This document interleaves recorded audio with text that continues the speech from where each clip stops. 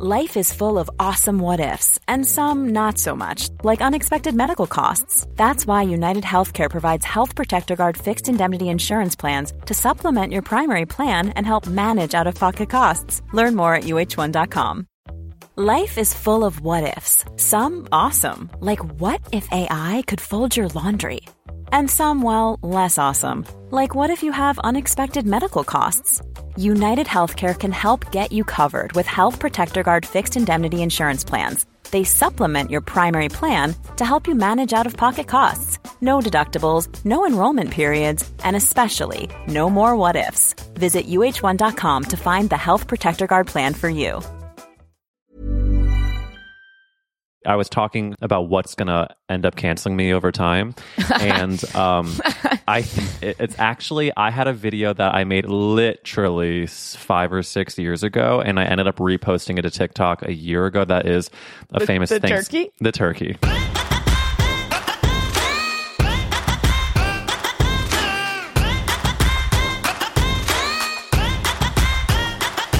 Welcome back to That's a Gay Ass Podcast, the podcast where we ask, whose fault is it that you're gay? What a special day for the pod. We have Ashley Gavin back on, who was our first ever guest about 15 years ago when we first started in 2000. Do the math, carry the... Yeah, whatever. You know, you get the bit.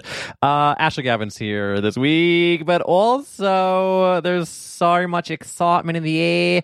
It's getting towards the end of summer, beginning of fall. My birthday's coming up. And I do want to say that with this podcast reaching such a milestone, the milestone being, of course, the famous 34th episode, I feel like we need to call ourselves something. The people that listen to this podcast, you know, because like certain podcasts have like, we are the boop people, you know, friend of the pod. And I feel like that's a gay ass podcast. It's tough. It's tough. Like gay ass podcast. Okay.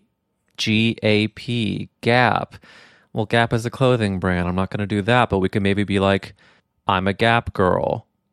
And someone's like, what does that mean? And then they turn around. I'm talking about the merch, of course, the shirt. And the back says, a Gap tooth bitch.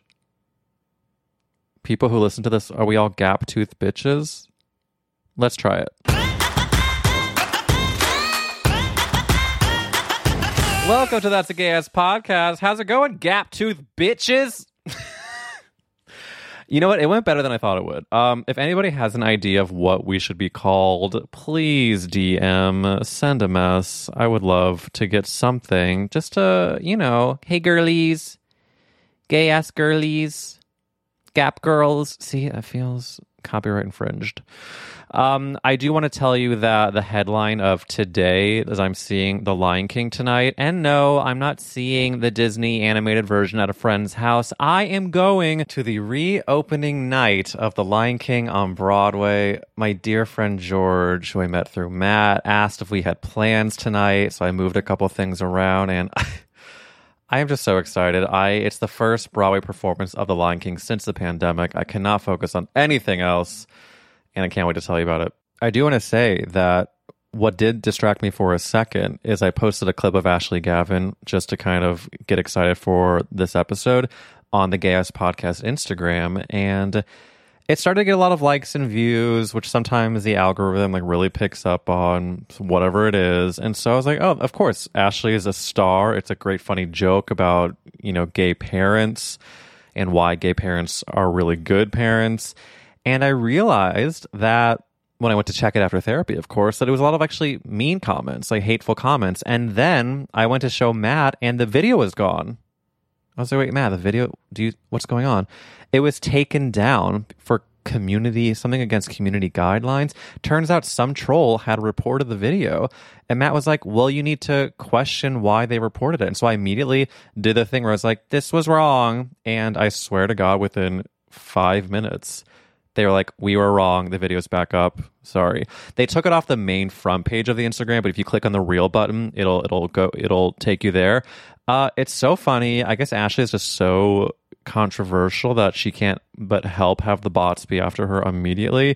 But she does actually talk about something in this episode that really is interesting about being the first openly gay performer on Carnival Cruise Lines and what she is allowed or not allowed to say. So you definitely want to listen for that. And of course, it's her being hysterical and amazing.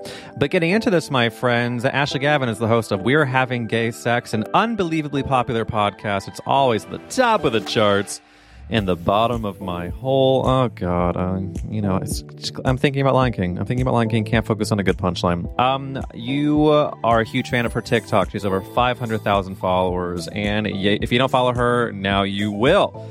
Like and subscribe to this podcast. It would really make a big dip if you leave a 5-star review and make it a nice little love note, because we're getting more reviews, which makes me so happy. But I'm trying to just become like Ashley Gavin and take over this gay podcast world. So tell a friend, post about it, tag me, tag Ashley, and join the Patreon to get the full video episode, because context for the first part of this interview, she keeps putting her camera down to like rework the angle or put in microphones or whatever, and I keep getting shots of her crotch. So if that alone doesn't tell you to sign up for the Patreon, I don't know what will.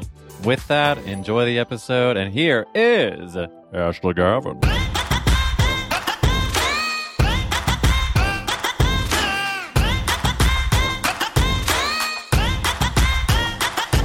I feel like I'm on a lesbian roller coaster where the camera keeps going down to your crotch. Yeah, I'm so sorry about that. I'm like it's voyeurism over here. I'm like Jeffrey Tubin it over here on the Zoom. I don't know if you get that reference. It's that newscaster from CNN that like started jerking off when he thought his Zoom camera. I don't. How does that even happen though? I want to know. I'm so sorry. I thought my camera's off, but like. I thought my camera. Can we talk about how you were also jerking off during a work meeting? Like, I understand being horny, but then it's like, oh, perfect. Yeah. I mean, I want to say I'm above it. I think for me, it's just like, for women would never get caught doing, this is actually a bit, women would never get caught doing that, not because we're like less horny or less appropriate, but like we have to like exit the room and set a new scene in order to jerk off. You guys can jerk off anywhere. And that is like why you guys get into more trouble than we do, because not exactly the whole reason why. That's not fair. There's many factors, but it is one. But like, I remember being a kid and just like in high school, and you're just like so embarrassed that you're sitting in class and you're hard and you're like, and of course it's a very cliche, like, and I have to go up and share in front of the class. But that totally happened to me. I would be like, it does. Yeah, I would have heard the hormones would be flowing, and I'd be like, Mr. Smith looks hot. Actually, that is a real name of a teacher who was hot. It's a real name of a teacher that I had that was not hot at all. Well, who knew Smith was such a common name? Maybe you'd be into him. Wait, do you want to wait? I first want to say that before calling on like having all these tech glitches, I was so ready to be like, Ashley, can you believe it's been like 8-9 months since we last recorded, and look how far I've come, and I can't get my headphones to work. I'm so excited to be here. You're one of my favorite people. Likewise. Truly. So talented. I love you. I love you. I'm so grateful you're here. It's like, it's so crazy that you were the first episode of this podcast, and now it's been literally, I think, 7 months since this whole thing launched. And I do want to, you said that you were having a lot going on. Can you tell me why? I just like, I don't know whether or not I would describe myself as an introvert or an extrovert. I definitely hate crowds. Yeah. Like big parties. And I prefer the 3, 2, 3, 4 type of hang. I think most people probably do. And I try to do something social every day as a part of my happiness regimen, which we can talk about later if you want. But like, socializing is actually very good for you, despite how burnt out you feel. We do not socialize as much as we were like built to socialize. We are a social people. I know it gives people anxiety, but there's all kinds of science behind this, that socializing is very good for you. So I built it into my schedule. And as a comedian, and podcaster, it's already built in, which is really, really nice. And I'm doing it more in person. But I have had the most social calendar. Like, I had my show in New York last night. We do an after party afterwards. And I make it a point to talk to everyone that came to the show. If you hang out after the show, I will talk to you because I'm just so grateful that everyone's there. I'm trying to connect all the queers. I'm trying to meet all the people who support my work. And so it's like, last night we had probably 80 people there, and I spoke to them. And then I did a podcast recording today. I have a meeting after this, a really fun, like, collaborative meeting. I'm talking with you. My battery is like, when introverts say they need to, like, recharge, that's where I'm at. I'm like, I'm so happy. I'm so excited to be here. But, like, I could be speaking total gibberish and garbage right now, and I wouldn't even know it. I'm like looking around as you're like speaking tongues. I'm like, does anybody else understand? I mean, the fact that you even just had another podcast recording already today on top of what happened last night, it's like, Jesus H. I get stressed if I have like if I have 2 recordings in a day and you have like 15. I never record twice in it. Oh, I see other people's pods. Yeah, I do. Yeah. I just, well, how did the show go last night? I'm sure, I mean, like, but beyond being draining, was it like so awesome? It was awesome. It was awesome. And so I was doing all this new material and I just wanted to stay up there. I did like 35 minutes. It was so fun. It flew. So what's funny is I was like so excited to have you on, but part of me was like, gosh, I've never had a repeat guest on this podcast. Like, what if I have nothing to talk about? Of course, that is zero the case. However, one of the things I was thinking about of asking you is about your listenership of like, because I'm sure we have a lot of crossover, but differences with who listens to our podcast. And I've been noticing with your people interacting with you, I noticed on Twitter, someone was like, oh my gosh, I spotted Ashley Gavin walking with something down the street, boo, boo, boo, boo, boo. And you were like, please say hi. And then my question, and I see also like a lot of flirting, which we love. And I'm curious, do you think... I respond to that a little more politely. Well, do you find that lesbian listeners are as horny or more horny or less horny than gay men? You know, Eric, this might surprise you, but I don't have much to compare to. Gay men are not super sliding in, and I don't know how they do it. I cannot get the gay men to stop talking about sucking my dick. If one more gay guy slides into my DMs flirting with, hey, it's fine. There's nothing wrong with it. But I am not gay. Okay? Or I'm the opposite. I'm like, suck my strap. But,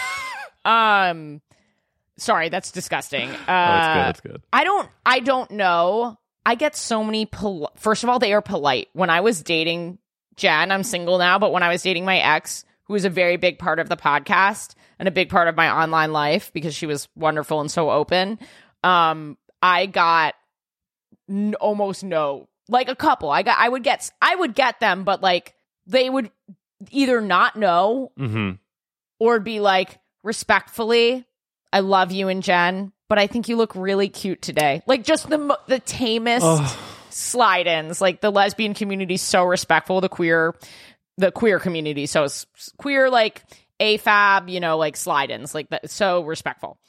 Once Jen and I broke up, people waited a few weeks, and then the DMs came. They waited to be filthy. That's so nice. Yeah, and now they're a little more aggressive, but they're still like not.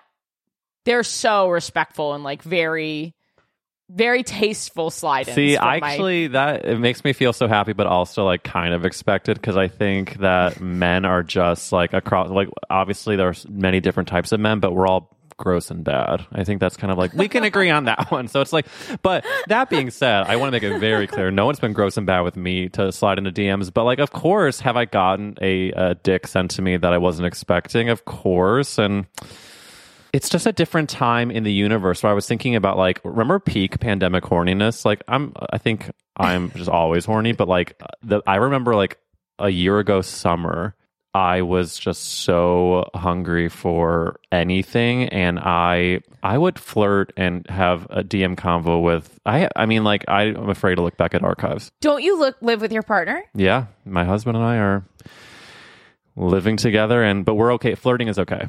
Oh, flirting is okay. So really for you, it was just more about like, I also think flirting is okay. Yeah. Just, I don't consider myself poly or open and I have not experienced that. But to me, the conversation that I have with Jen, and I probably will have with my future partners, is like, I think flirting is fine up until it becomes foreplay. Yeah. When it sort of feels like someone's going to leave with somebody, then that's like the line for me. And I know that's like kind of fuzzy, but I still think like, you kind of know when it's there, and if it starts to happen and it stops, like, okay, like, cool. But that's the line for me. So, yeah, I think what's also attractive to me about being married in our situation is I've always enjoyed flirting. I've just always like it's and like I think it's like a known thing with my friends of just like they make fun of me because if I ever ask you what celebrity do you look like, that means that I'm attracted to you because that's always my first question, which like I often mean it, but sometimes I just want an excuse to have a conversation with you. But like I think flirting is just so there's an like electricity that is so fun, and I think that what some people get into a trap with is like if you're married or in a long-term relationship and you feel trapped, which is very normal to feel, I think that like flirting gives you enough of that excitement that gives you the taste without upending your entire life. Yeah, and then you can bring that fun confidence and that fun energy back home to your partner that you love them, you want them, like they're the person that you want, and the only person that you want if you're monogamous, but you can take that fun energy. For me, it's like confidence and validation, and I just feel like, yeah, still got it. Totally. But I think there was a switch with Matt and I when we actually a year ago, we would be like, yeah, because we're gonna flirt with people on DMs, and like that's fine. And then I remember like had an initial bout of jealousy where I would look at his phone and be like, who are you talking to? He's like, my sister. I was like, okay, fine. But like that happened like I would say 5 to 7 times. And then since then it's been like I'm like, oh, are you flirting with someone? Because actually I kind of like the idea of that. I actually would love when people flirted with my ex-girlfriend because like I think she's hot and I'm like proud that she's hot. You know, like I was like, yeah, she's mine and you want her, right? And you know what I mean? Like I felt like a sense of pride with it, so that was always fine with me. I love that. I don't remember how we got here. Oh, you're ragingly horny at home. Was it just like you couldn't have the flirting? Do you know what it is? Or was it like being with the same person inside for so long kind of like changes the sexual dynamic? Well, I think it's also I had such a lack of seeing other people on a day-to-day. Like my subway journey over the years of living in New York, I just really enjoyed subway lovers. Like a glance across the train, give me one of those every week. I'm set, girl. It's like, come on now. That's lesbian sex. Yeah. Just by the way, eye contact is lesbian sex because we don't do anything else. We just stare at each other from across the bar. That's the other fun thing that's so fun about the show is I love actually getting people to talk to each other because no one's a top and everyone's a little bottom. And I'm like, all right, I'm just gonna like top you all into like falling in love. I'm like a top Cupid, America's Next Top Cupid. But I so stupid. Yeah, I hear about these subway glances from my buddy Sam, whom I love. It sounds like you guys have like a whole language that I do not speak. But I also think separately, I'd love to go into both of these. It's your podcast, but these are the topics that I've decided that I want to talk about. Right. I'm like, well, the steering wheel has been given. Go on. No, we don't have to. But I think that even without the flirty eye contact, there's something about socializing that like has a base level of flirting, all socializing that like keeps raging horniness at bay somehow. Like somehow ordering an egg and cheese at your bodega is just like the little sexual hit that you need to not like want to die from horniness. Yes. Okay, so this is immediately giving me a memory of I was in high school, I think, and I won't out which one, but one of my siblings, my family's like, you know, of oversharing loud Jewish family. And at one point, one of my siblings said, did you know that within 10 seconds of meeting anyone, you decide subconsciously if you want to sleep with them or not? And when he said that, I was like, ew, you're gross because you want to sleep with anyone? That's gross. But I think that kind of hit me because I don't think it's necessarily wrong. It's not wrong. Yeah, that's what gaydar is. Yes. It's you looking at the other person and not only evaluating whether or not you want to sleep with them, but whether or not you're getting that vibe back. Right. That's what gaydar is. I was watching a TikTok today of this guy that was like, hey, so I'm visiting my family in Arizona. And the second he said that, I was like, A, I know you're gay. B, I know you're attractive. And C, I want to sleep with you. It was just like, it was like it wasn't 10 seconds. I was 4. No, it was 2. It was 2. And I was like, how did that just happen? Was it Arizona specifically or? Sedona. No, I don't know. I mean, I don't know. I don't know. I was like, oh, Arizona. Yeah. I know. I think it was just like, someone, you know what it is? Someone commented on one of my videos saying, why are you talking like that? And then I made a rebuttal that I haven't posted yet because I'm still, learning what clapping back feels good in theory versus actually posting. I never clap back ever. I only...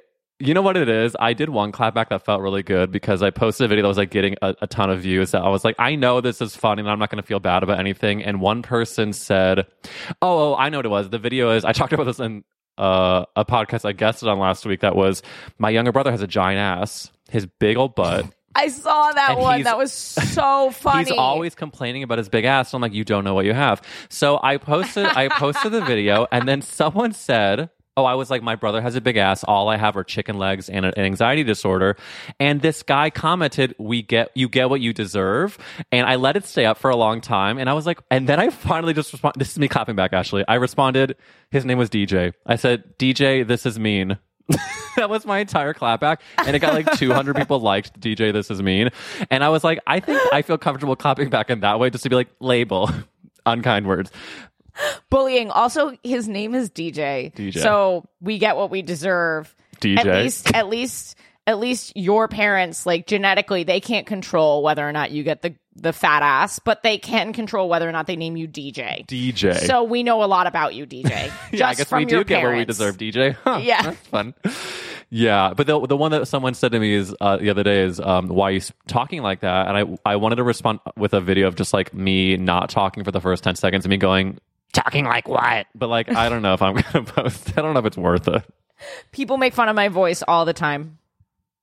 Because it's interesting. I'm naturally very loud. My whole family's super loud. Mm-hmm. Sounds like your family's super loud. Mm-hmm. New Yorkers just talk louder and faster. Period. That's just like a cultural thing. I'm a New Yorker. Yes. When I started posting on TikTok, first of all, if you go and watch my jokes, the jokes that are like jokes, like delivery, there's no yelling. It's all just me being loud, not yelling. And there's a clear distinction.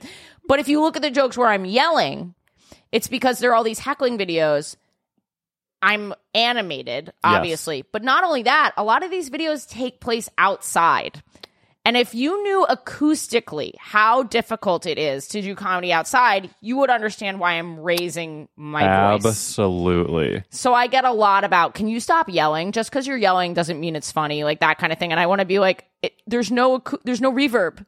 It's like, baby, if you only knew the list of reasons why. But so I actually am curious about this, like when you are posting, because for anyone listening who I'm sure every listener is obsessed with Ashley as I am, but if you don't know, Ashley is like such an amazing comedian, amazing podcast, We're Having Gay Sex, TikTok followers out the asshole. Do you, when you post things now, what is your relationship to not only people saying why you're yelling your voice, but like any kind of criticism or any sort of like comments that are debating each other about what you're saying? How does it affect you now? It still really hurts. But only certain ones hurt. It certainly hurts to be told, why are you yelling over and over again, when Bill Burr has made his entire fucking career out of yelling. And it's like people would be like, Bill Burr is one of the greatest comedians of all time. And I actually agree. I know that's probably for some of our younger listeners, his comedy is quite nuanced. And there are things that I don't agree with that Bill Burr says, but I also think it's quite nuanced, and you can't just take away the clips from him. You have to like understand his full point of view. I don't know much about his podcast before anyone is like, cancel her, but the fact is, whether or not you agree with Bill Burr, the man yells and has so many male fans. So it's sort of like when these men say to me, why are you yelling? I want to be like, because I'm female Bill Burr.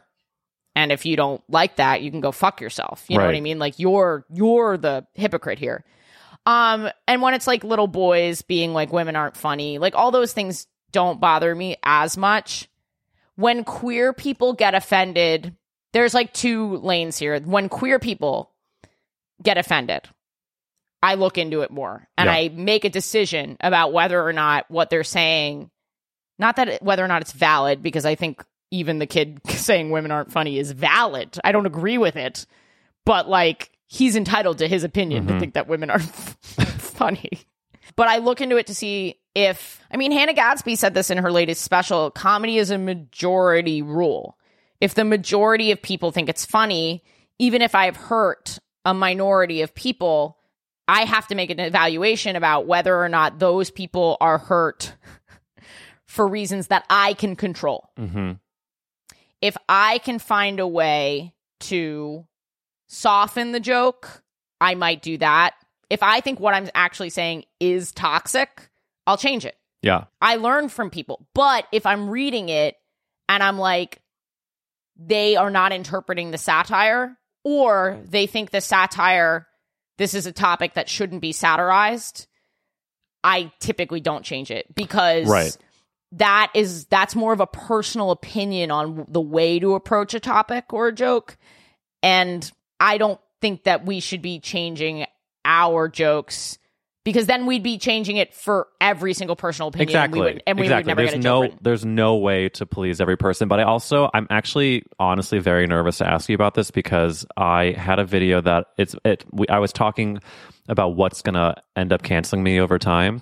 And I think the one thing that it'll be... Your association with me.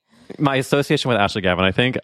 It's actually, I had a video that I made literally 5 or 6 years ago, and I ended up reposting it to TikTok a year ago. That is a famous thing. Turkey? The turkey. Why would that get you canceled? Oh my God, I'm already feeling so much better, Ashley. Because the part of my question came from the comments of that video. Did some feminist is like, vaginas are beautiful, all vaginas are beautiful, this turkey vagina is beautiful. Correct, First of all, Ashley. is it even a vagina? No, it's a turkey. It's the head of a turkey. It's the head of the turkey. It's the head of a turkey. So there you go. Canceled. So the video is... But you're pretending to hate a vagina. Right. And the thing is, it came out of I was really working on a turkey with my parents, and I was like, okay, this looks like what it looks like. And so the caption was, why gay men hate Thanksgiving. I'm looking at the turkey. I just open the turkey head. I go, oh my God, and I walk away. And the comments last year, it got to 4 million views. And the comments were like, wow, nice transphobia. Wow, misogynistic. Wow. And I was like, if you only I don't knew understand how that's transphobic, because you did not make a statement about the gender or the sex of the turkey. That's a very good point. That's a very good point that I have. Them projecting the body, the theoretical human body, onto the turkey vagina. Right. And I think if I was maybe a straight man saying, I can't believe I like this stuff, or something that was like... That's exactly the critical difference. Right. The critical difference is... What you're really doing is an exaggerated joke about gay men. Exactly. And if anything, you're almost kind of making fun of gay men for being a little bit like, oh my God. You know what I mean? You could take it in that direction too. So if you are, this is the other thing about comedy that I think people forget. If that were a scene in a movie, I think it would be a little bit easier for people to palate, because you see that this character is different from other characters. This character is a gay man. You know exactly who they date. You know all these things about them. When it's an isolated comedy clip, no one is looking at this thinking, this is Eric's joke, who is a cis man who is traditionally attracted to or normally attracted to other cis men, right? That's how you might describe your sexuality. Right. And that is a valid sexuality. There's nothing wrong with that. And not, so I'm trying to think if there's any other things that could be interpreted here, but whatever. So when you make that joke, they have to keep that context in mind. And that's what's different about comedy on the internet and stand-up comedy, is people feel entitled to separate the artist's identity and the context from the joke and insert their identity and their context. And that's not to say that comedy can't be inclusive. You can make inclusive jokes, but before you go canceling somebody because they didn't include your perspective, it's their joke about them. You're saying, I personally found this turkey vagina disgusting, gay men, you know what I mean? And some people would be like, sometimes gay men are attracted to men with vaginas, and that's okay, but that's not you. In the context of this clip, it's not the case. It's not relevant. Right, exactly. It's not relevant. I have an almost identical situation with that. Really? Wait, tell me. I have this joke where I say I'm Carnival Cruise Line's first openly gay performer, which I am, and on the PG shows, I have to pretend to be straight. Not pretend to be straight, but I cannot say that I'm gay. So I wrote some straight jokes, and I go, you guys want to hear one? Everyone goes, yes. And I go, the other day I was eating my boyfriend's pussy, and everyone's laughing. Now, I got in trouble because some people, like, some boyfriends have pussies. Uh-huh. That's what people said. And sure, that's true. I am a cis lesbian. I am openly, you know what I mean? Like, yes. I don't have boyfriends. I don't have them. So, and even if I did, even if I had a boyfriend with a vagina, because that's more likely that if I were going to have a boyfriend, that is the most likely situation, that it is a boyfriend with a vagina. Even if I did, the joke is about queer phobia. Right. I don't think the straight Republicans on the Carnival Cruise Line are going to be excited for my actual boyfriend, not pretend boyfriend. But if I were dating a trans man, I don't think that they would be excited about that. And I don't think that they would read that as a traditional straight relationship. So the joke still works. So it's like, it's just wild. It is wild how things, context is not taken, people do not put the context into the full picture. And the other thing I think is interesting about this is when I think about where I was when we were recording this podcast at the start versus now, is I have this segment on this called Me, Myself, and SSRI, because I've been going through this journey of figuring out my dosage. And I'm actually thinking for the first time since I started this, I might have found it, which is a 15 milligram of Alexapro. But you seem like a 15 milligram guy. Thank you so much. Honestly, I'm trying to fit into my type. So the reason I bring it up is because a lot of times I would post things, or even with the podcast, I would freak out about either comments or like. Oh, we all do it. Of course, and I think that like, or just the way things will be received, and I would freak out if I thought an episode at the beginning, if I was like, what if this isn't as good as the others, and people then hate it and they never listen again. And I would literally every week in therapy talk about how like I felt like my world was crashing around me. And I honestly think the devastating part about my Lexapro journey is that it's not fixing all my problems when I thought it would.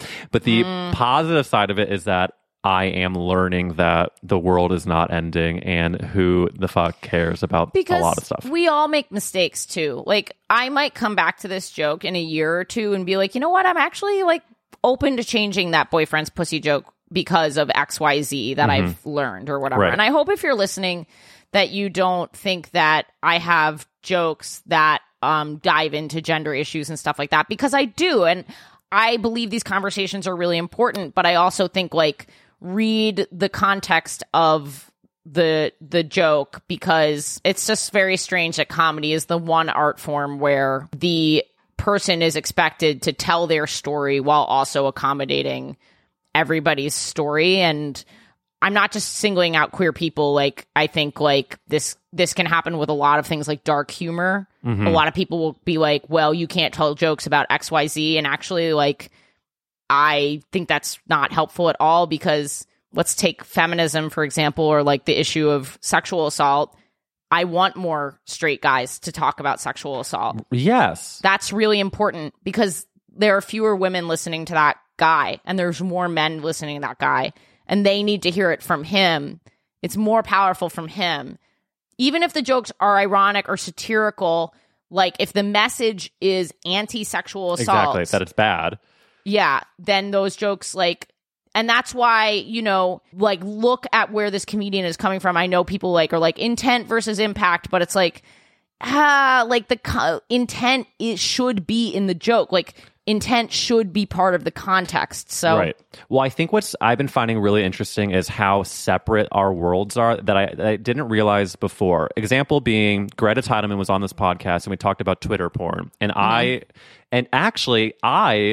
was the person that was saying, you know what, a lot of people actually don't know about it. And Greta was like, are you kidding me? Like, who in this world doesn't know that there's porn on Twitter? And I was like, well, I didn't know about it till recently. Right. And I it came up because two of my straight friends did not know about it. And then we actually I texted my brothers during the episode recording and none of them knew about it either. And so I think to go along with this point of just like, it is way more impactful when a straight man will bring attention to these things, because in different circles, it's more commonplace. Whereas if it's against the rules for a straight man to bring up certain topics, and it's like, well, then we're all then going to remain in our own separate lanes, and all the same fucking issues are going to continue.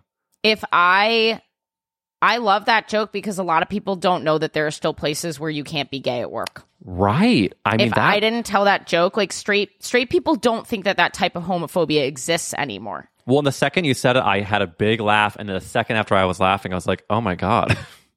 And I could get into, first of all, I love Carnival, and I actually understand why they are like, you should not be gay on the PG show.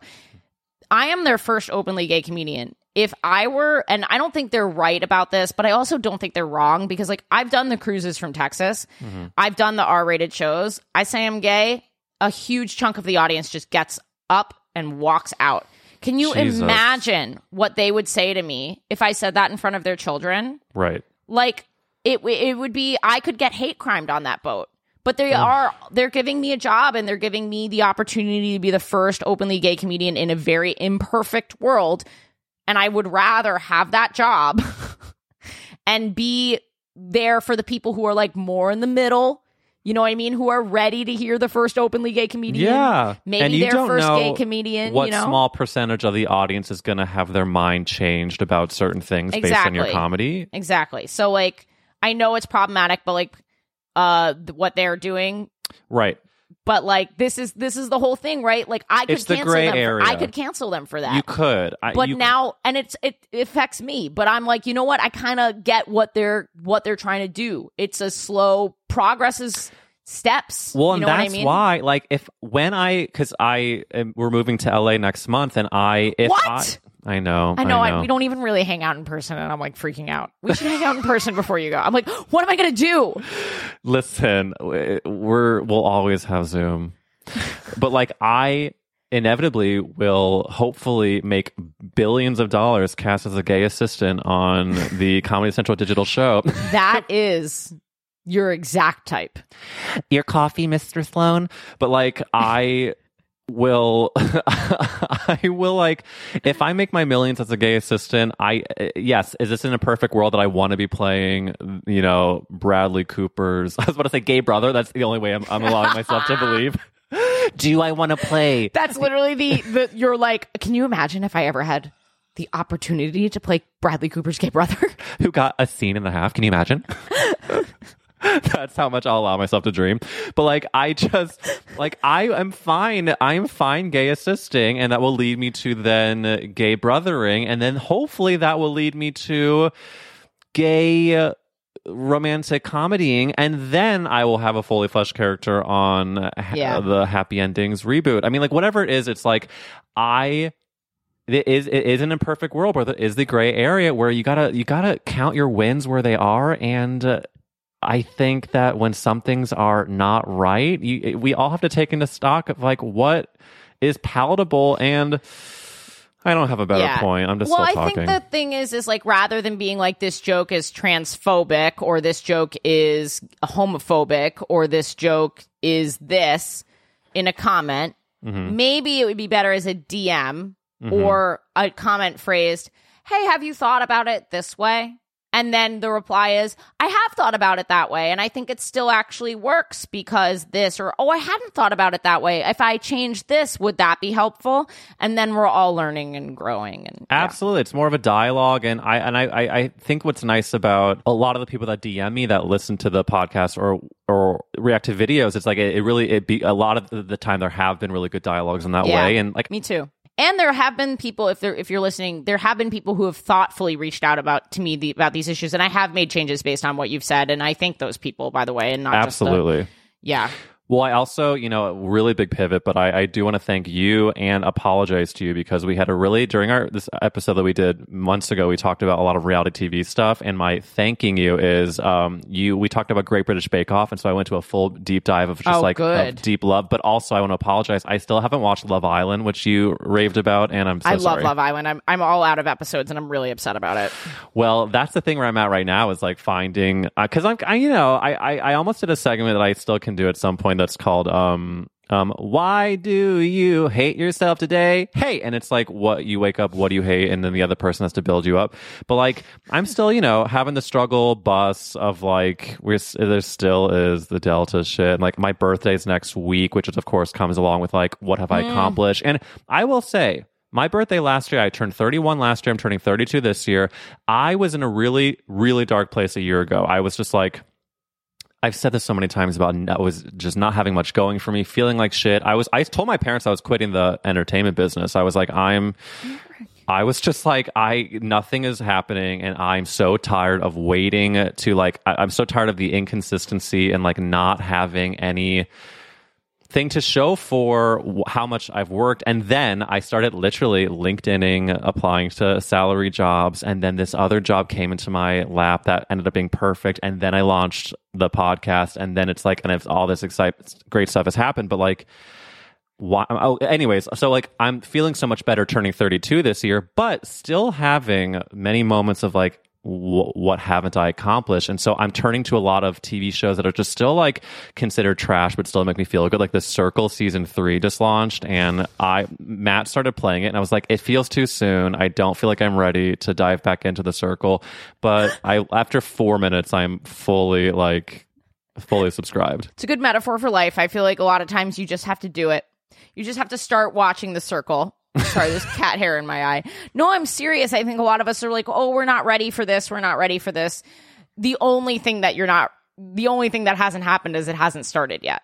You know what I mean? A lot of times you don't need to be as prepared as you think you do. Of course, like be prepared, like do shit. But like, I think a lot of times the hardest thing is actually just taking the first step. That old proverb. Absolutely. And I think the first step of me starting The Circle and then immediately finding a hairy muscled man that is dancing shirtless on screen, that clearly I was ready. Clearly I was ready to start it again.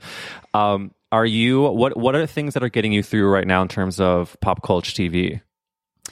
I am watching Bachelor in Paradise, which I love. I love all the straight game shows, and people have been like roasting, the different networks for things being logistically difficult, I think they were saying. And it's not, what it is like, I've been watching Bachelor in Paradise without Chris Harrison and The Bachelor without Chris Harrison. And Chris Harrison had been on there for a really long time. And I think they probably felt like, how do we do it without Chris? Yeah.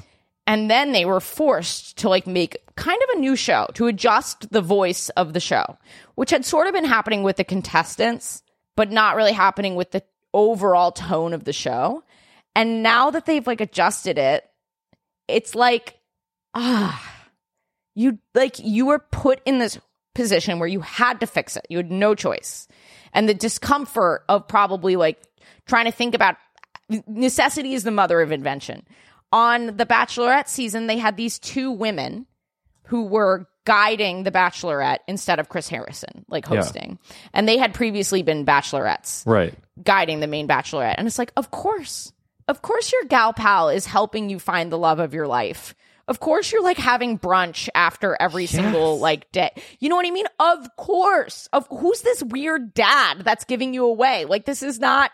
Why has he been here for the past 20 years? Wait, So I don't watch this, but I'm riveted. So how are the changes? Yeah, feeling? And then on like Bachelor in Paradise, which is way more Love Island-y than The Bachelor, they have these guest hosts, and they even have this announcer who is just like makes the whole thing way more like camp and hilarious. Mm-hmm. And like, it's just all, rather than Chris Harrison, it's just like all of these things that you were forced to do.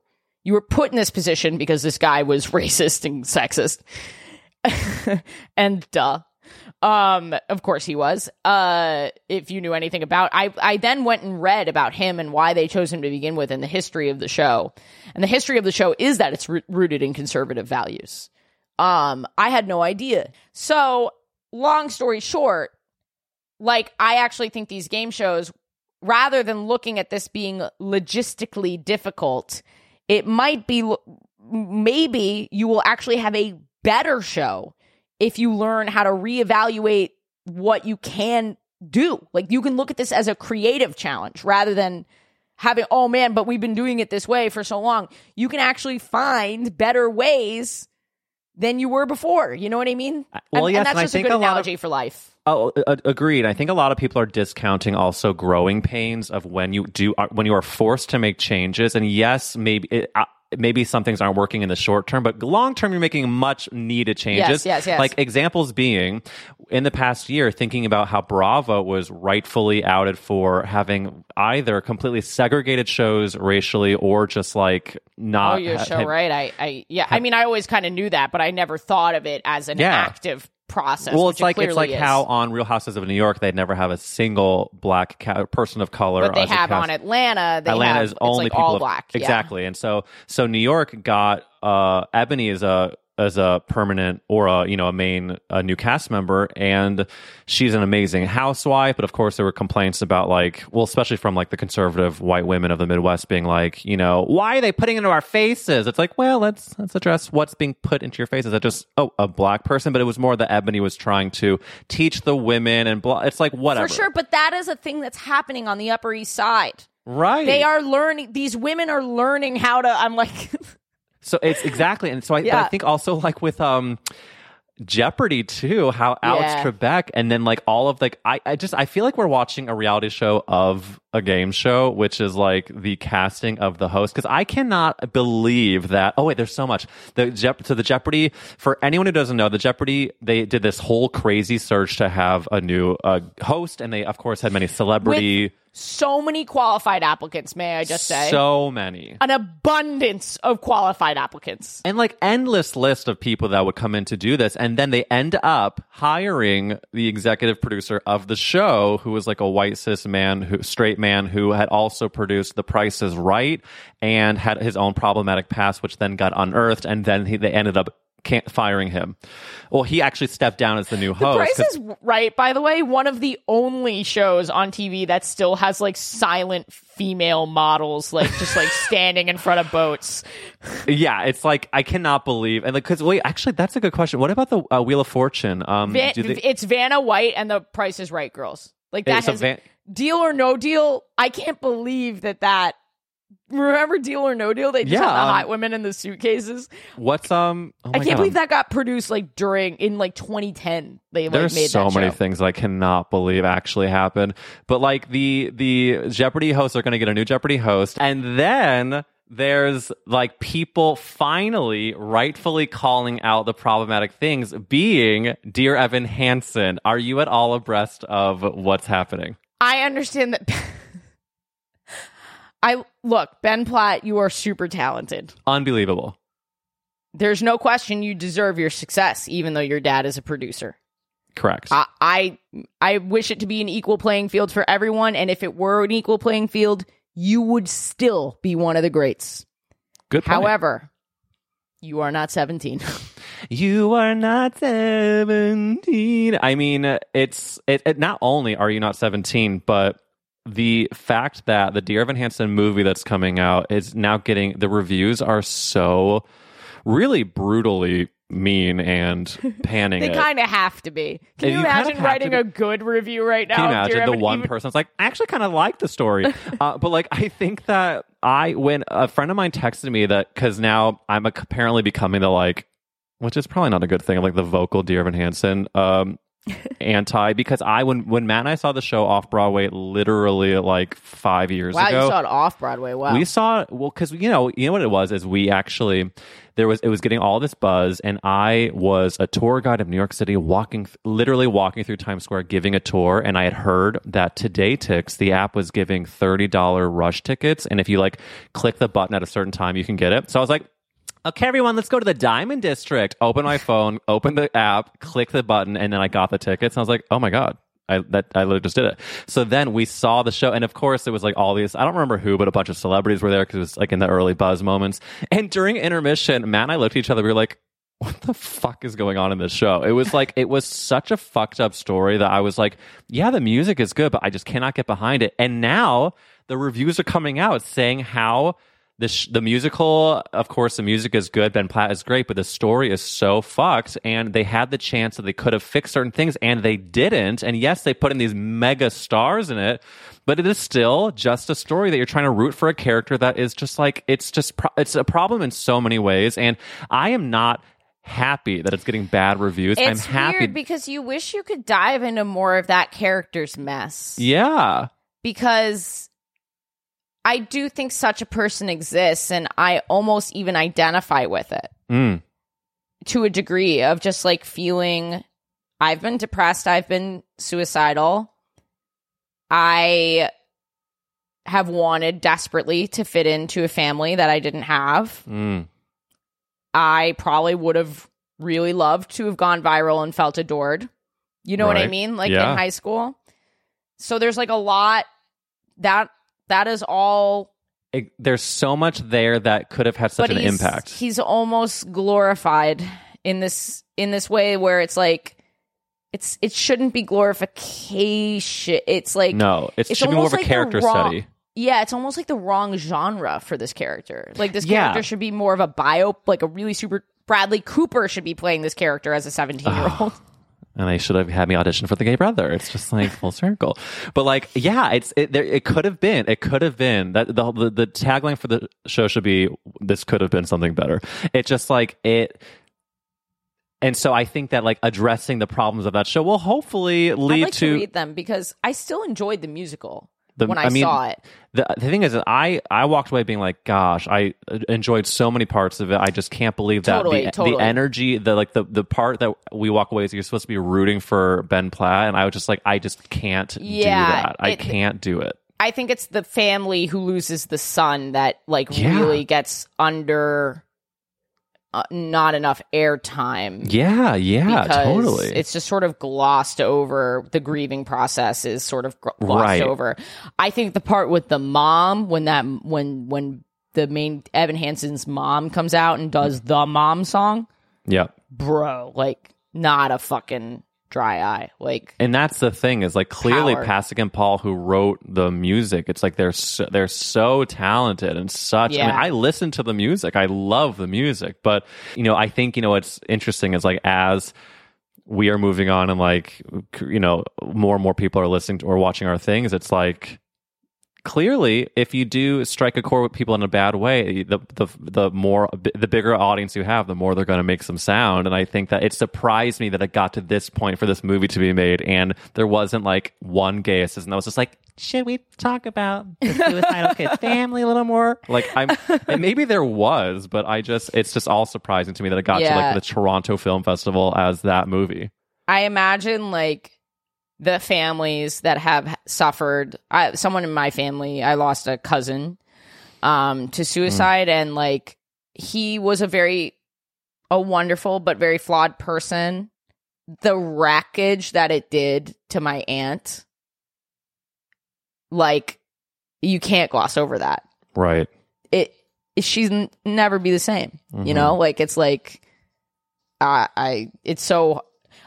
The pain that it inflicted on my aunt, for me in my heart, is the biggest source of grief. I miss him. I love him. But for me, like and my pain for him, that's another huge source of grief. Mm-hmm. The loss I can learn to carry. The grief for the people around him is something that you have to live with every day for the rest of your life. It's like, it's awful. I think that it's such an unimaginable pain. I think like even what you're describing with your family, and I think that's probably partly why so many people do have that visceral reaction to Dear Evan Hansen when you're thinking about such a dark subject matter and the way it's handled with the story and the characters. You're like, it feels irresponsible. Yeah. And even in the musical, maybe if they had dived into the darkness of what he was going through, it would have been easier. Almost as if his family were like a mirror for the other family, like a before and after type of thing. Oh, yeah. You know what I mean? Like to bring, I don't know. But maybe they'll make a sequel. Is this and then a Dear Evan Hansen podcast? It's called That's a Gay-Ass Bad Take of Dear Evan Hansen. That's a gay-ass takedown of Dear Evan Hansen. Also, can we just say, Ben Platt playing that boy, I couldn't help but think how powerful it could have been to have that cast as a gay character or another, like a person of color, like a group that's more typically afflicted by. Actually, I don't know the stats on this, so don't cancel me for this. But I know queer and trans youth especially I don't know. Well, I think what you need to do, and also people listening, need to Google the Vulture review of the movie, and it is just brutal. It is like one part, they say there's like an editor's note that's like, we actually thought that Ben Platt was wearing a wig, but somehow that is his own hair. Like they're just like, it's weirdly petty. I will say on behalf of I'm not defending Dear Evan Hansen here, but I will say once like the zeitgeist has decided that something is bad, the reviewers are they are gonna go lean into that, or the opposite. Good. Yeah. You will not get an unbiased review. Well, there will be some reviewers that are like, now I get to be the bully I always wanted to be, and they just let her rip. Because they have their own agenda to look cool and woke and whatever. And here I am, like in Vulture, it worked on me. I'm like, can you believe they said this? I mean, like the bullying worked, Vulture. What a wild ride our conversation has been. I know, it's really just, it all comes back to Pasek and Paul's Dear Evan Hansen.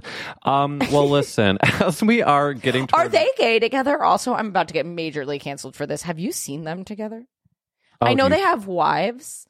No. One of them has a wife and one of them's gay. Oh, one of them's gay. Maybe that's where the gay energy is coming from. But I think they're in love. Yeah, no, they probably hate that. They probably get that and hate that. I mean, they have bigger fish to fry right now. I wonder like how Ben Platt tosses and turns at night right now. But like, I wonder if they hate Ben Platt right now. No, they we have no idea. They could have been like, maybe we should update the script. And then his dad was like, yeah.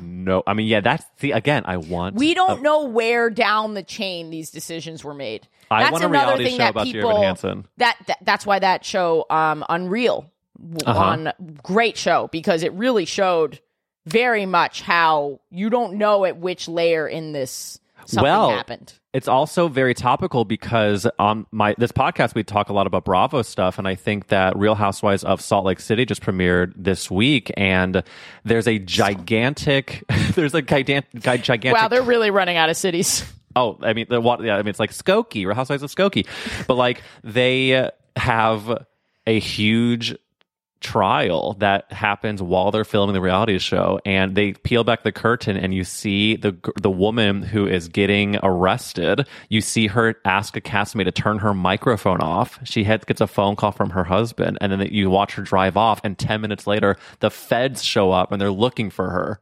Oh my and God. One of the other cast members, Heather Gay, who's going to be on this podcast, she says, what if she's on the run? I mean, it's like you're just watching. It's such good drama, but like the peeling back of the curtain, like in Unreal, and Brian Moylan, who was on this, talking about the behind the scenes of getting the shows greenlit. It's just all these things. I want more and more documentaries about the behind the scenes of Dear Evan Hansen. That documentary would be batshit.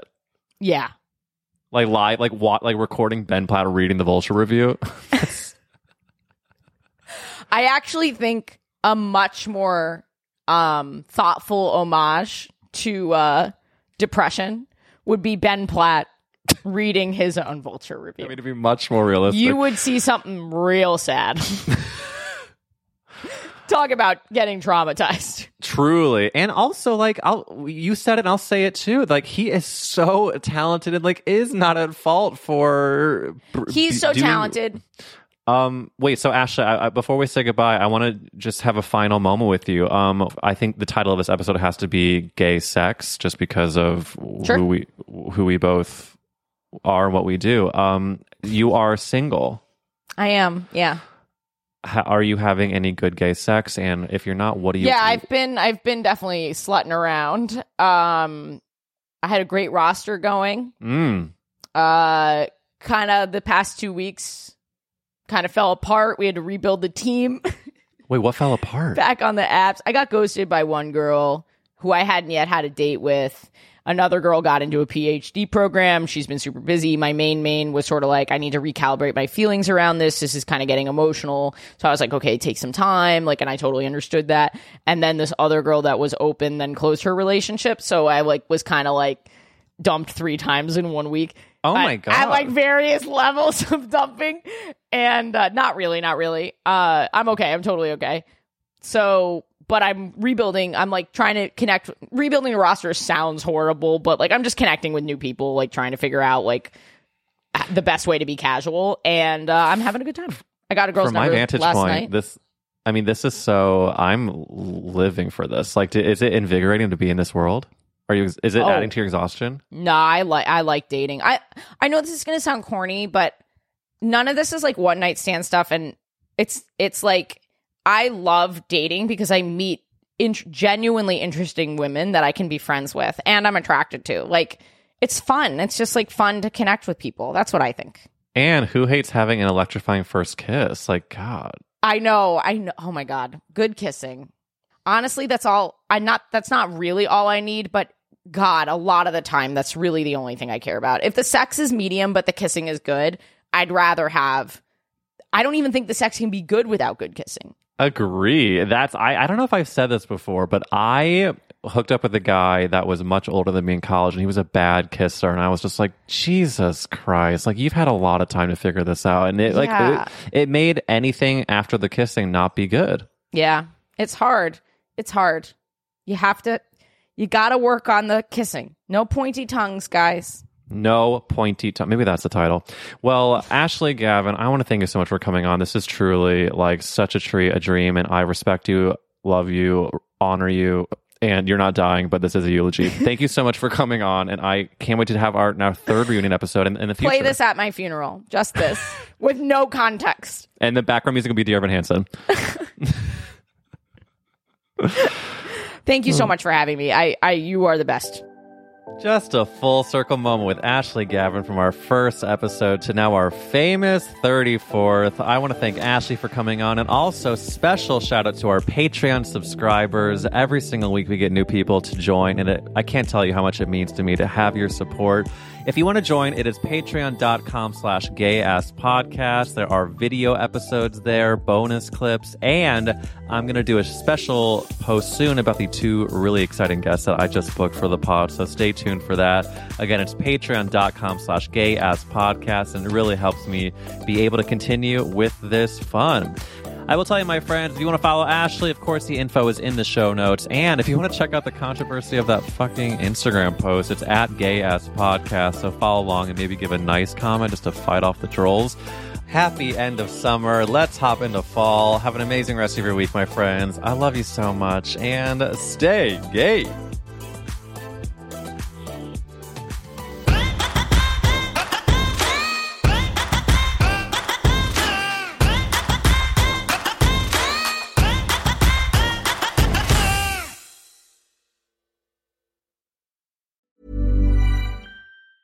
Ever catch yourself eating the same flavorless dinner 3 days in a row? Dreaming of something better? Well, HelloFresh is your guilt-free dream come true, baby. It's me, Keke Palmer. Let's wake up those taste buds with hot, juicy pecan-crusted chicken or garlic butter shrimp scampi. Hello Fresh. Stop dreaming of all the delicious possibilities and dig in at HelloFresh.com. Let's get this dinner party started. Want to get a chiseled look in the jawline? Sculpt and shape your jawline with added volume from Juvederm Volux XC. Juvederm Volux XC is an injectable gel specifically designed to be robust enough to improve moderate to severe loss of jawline definition. And it is the first and only hyaluronic acid filler approved for the jawline. Add volume to your jawline for a chiseled look with Juvederm Volux XC. For important safety information and to find a licensed specialist, visit Juvederm.com. That's Juvederm.com. Not for people with severe allergic reactions, allergies to lidocaine, or the proteins used in Juvederm. Common side effects include injection site redness, swelling, pain, tenderness, firmness, lumps, bumps, bruising, discoloration, or itching. There's a risk of unintentional injection into a blood vessel, which can cause vision abnormalities, blindness, stroke, temporary scabs, or scarring. Talk to a licensed specialist to find out if it's right for you. Visit Juvederm.com. That's Juvederm.com. Planning for your next trip? Elevate your travel style with Quince. Quince has all the jet-setting essentials you'll want for your next getaway, like European linen, premium luggage options, buttery soft Italian leather bags, and so much more. And is all priced at 50 to 80% less than similar brands. Plus, Quince only works with factories that use safe and ethical manufacturing practices. Pack your bags with high-quality essentials you'll be wearing for vacations to come with Quince. Go to quince.com/pack for free shipping and 365-day returns.